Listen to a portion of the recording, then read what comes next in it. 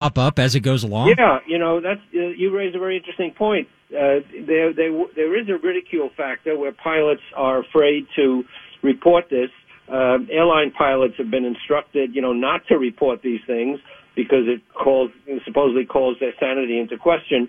But now, in an age where the videos have become really sophisticated, I think you will see more of this, and I think there's a chance now that the science is based on videos like this, because for the first time they can do analysis of speed and distance and the auras. The New York Times headline said these auras that are around these objects, which is very interesting. We don't know what that means. The scientists think it has something to do with their power, their propulsion system or whatever. They don't know, but there is this glowing aura around them, and that's showing up on the videos. And so definitely it'll help. So with these military guys, there's obviously, probably two things they're thinking right here. First and foremost, they probably have to think, logically, some sort of next-gen weapon or aircraft from another country.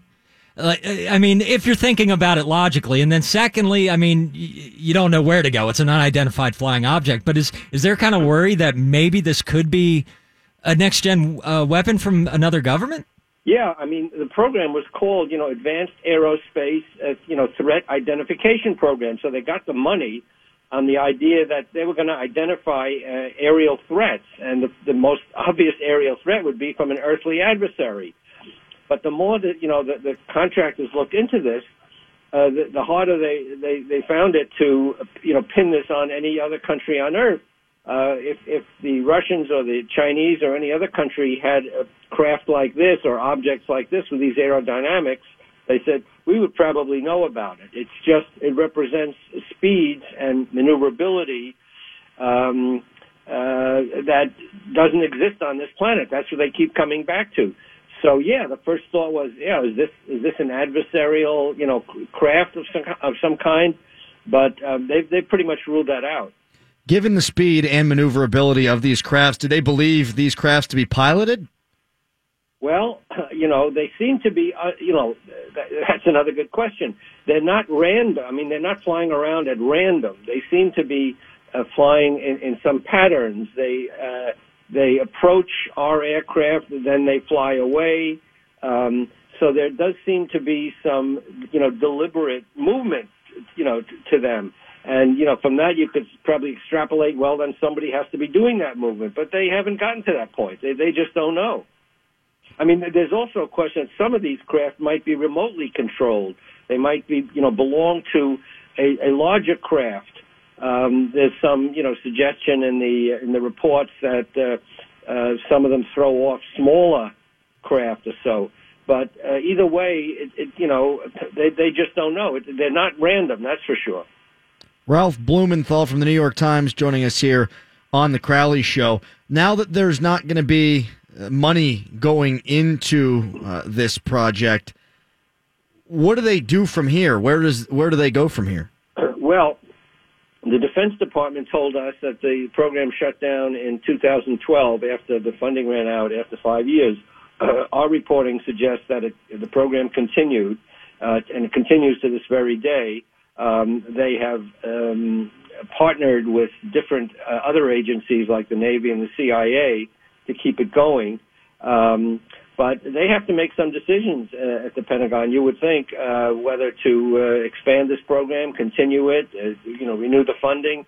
And the director who we interviewed, who resigned, he said in his letter, because of the lack of funding and lack of support and opposition within the Pentagon. So now that we've laid this on the table, you would think some people in the Pentagon would be trying to figure out, well, what do we do now? Is there an Area 51 type place? And obviously not maybe necessarily the way that everyone thinks of it with aliens or anything like that in there, but is there an area where they have pieces of these crafts or anything that they could be examining? Well, we reported, really, I think it was one of the more dramatic disclosures in our story, that the program has recovered or is in possession of materials, is the way we were told, materials from some of these objects. How much they have and where it is, we don't know. But, contractors have been studying these materials they believe have been recovered. Where they're doing this, again, as I said, we don't know. There's various research facilities. But that in itself would be a tremendous breakthrough if they have something physical that they can study. I mean, that opens it up to a crazy place there. I mean, if there's physical things, and I believe it's like some sort of weird alloy that's been, they can't exactly figure out where it's from. I mean, that opens up a whole weird possibility. It sure does. And, the first thing they're trying to figure out is whether it resembles anything on Earth and what it's, similar to. We don't have enough reporting yet to know what, where they're going on this. But we think it's significant enough to report that, they have what they believe is materials. But more than that, we don't know yet. Have you found this to be one of the more interesting stories that you've reported on in your long career here? I mean, my God. You got to be kidding. This story is amazing because, first of all, it has dominated, the New York Times metrics. It's been the most viewed, most emailed, most page views in a long time. I'm not saying it's the most because there's some other big stories, obviously, but it has captured interest like, nothing else in a long time because the public is fascinated. And, we like to think that we have taken it out of the realm of mythology and given it a kind of a hard, news substance. And that's what we do. I'm an investigative reporter. This is not fiction, science fiction. We have, at least determined that the Pentagon took it seriously. They've made some, findings, preliminary findings that these things are worth studying. They have some kind of an existence that is captured on video. So that's kind of a breakthrough. And Ralph, the thing that stuck out to me here is like, you go through this and you see people with cell phone videos, grainy stuff, things like that. But this is surveillance from an F/A-18, probably the most advanced fighter jet we have, with some of the most advanced radar and tracking technology that we can come up with. And there it is. I mean, they're following this thing. Yeah, and, people have remarked that even those pictures are not so great. So, what's up with that? I mean, even with their gun sight cameras and all that, and their sophisticated, the most sophisticated, video technology, they're not coming up with really clear pictures because these objects seem to defy recording in some way. That's part of their mystery. There's some aura around them or so that seems to prevent them from being easily photographed or, recorded. Sometimes they're on radar, sometimes they're not. That's interesting. And, sure, in an age of video cameras, everyone's got a camera. And there have been pictures of UFOs taken with film cameras. Some of them are hoaxes. Some are unexplained. But this is as good as it gets in terms of a video. They call that a cloaking device on Star Trek. Yeah. Well, they have something, these things. And, again, we don't know what that is. And that's one of the things scientists and contractors on the program would like to find out. They'd like to duplicate it. Ralph, how did they acquire the alloy? How did they find the piece of this craft? We don't know. We don't know whether they picked it up. Our reporting has not gotten to that point. This is very difficult, as you can imagine. No kidding. Well, is it possible? I mean, this would be speculation. So obviously, if you can't answer, but I mean, is it possible that they've engaged in any type of combat with these things? Well, there have been reports, not in the New York Times, but if you look in the literature, there have been cases of military aircraft firing at these objects, deeming them hostile, and usually to no effect. For some reason, they seem to deflect, armament. I'm not saying that we found that, and the program hasn't found that, but if you look at the reports, that has come up. You can't say any of these things were shot down. No one knows that. I mean, that has never been authenticated. So where this material comes from, how they got it, I don't know.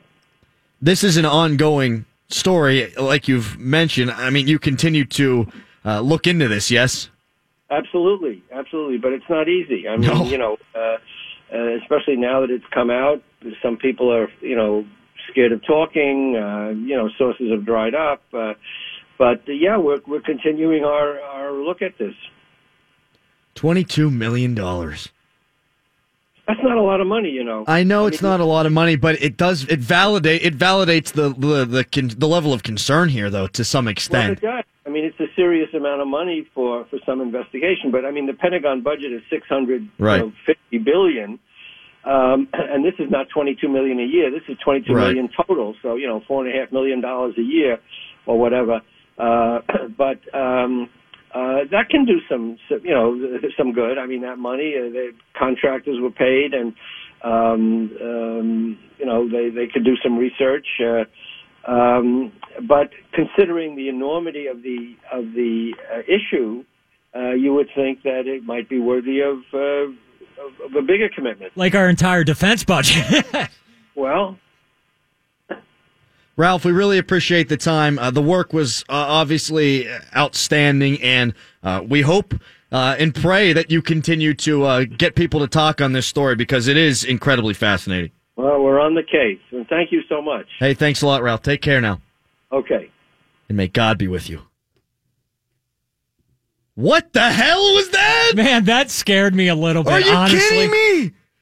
By the way, have you ever seen me get yips the way I have today? No, you've been yippy. What the hell? Last two segments, I couldn't think of what UFO was. Yeah. Total disaster. But Ralph, I mean, that guy came forward with a lot of information. Man, I mean, honestly, and that's the thing. Here's the difference between all of this. You see things on, like, weird sites. You've got conspiracy sites. You've got George Norrie, Coast to Coast, all that stuff. This is the New York freaking Times, people. These people go at it, and they investigate Did you hear him?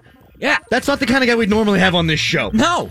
Because he starts off and he says, well, one of us, I said department or something And I like said that. alien and he corrected us. Program. Yeah, he went program. I mean, this is a very, very serious journalist. Mm-hmm. And I'm sure for him, and I wanted to get into it, but we've run out of time, and now I'm rambling anyhow over our allotted time, but I'm sure for him being as serious of a journalist as he is, 45 years at the New York freaking Times, that he looks at this and needs to try to pull people's attention to how serious it actually is. He says it's getting a lot of clicks.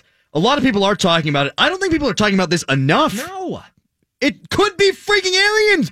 Even he chuckled with the alloy comment, but we don't know what it is. See, and if there's something we can take from movies here, like there's always a small warning in the beginning of the movie, and everybody's like, oh, no. People, consider it, at least. It's the New York Times saying there are unidentified flying objects. And I'm going to go one step further. I'm pretty sure there's damn aliens in them. Because we can't make that kind of stuff. I'm not a journalist, so no, I can do think. speculate. I mean, he's definitely right, though. I mean, we've got people with their ears to the ground, or is it ears to the wall? Doesn't matter. Both, I think. It could be both. Yeah. Guys, if the Germans or the Chinese or the Russians or the Koreans were doing this, we'd have freaking known about it. I've blown the clock. We talked to Stu Gatz earlier on in the day. It was great. We let you hear that next. Crowley Show.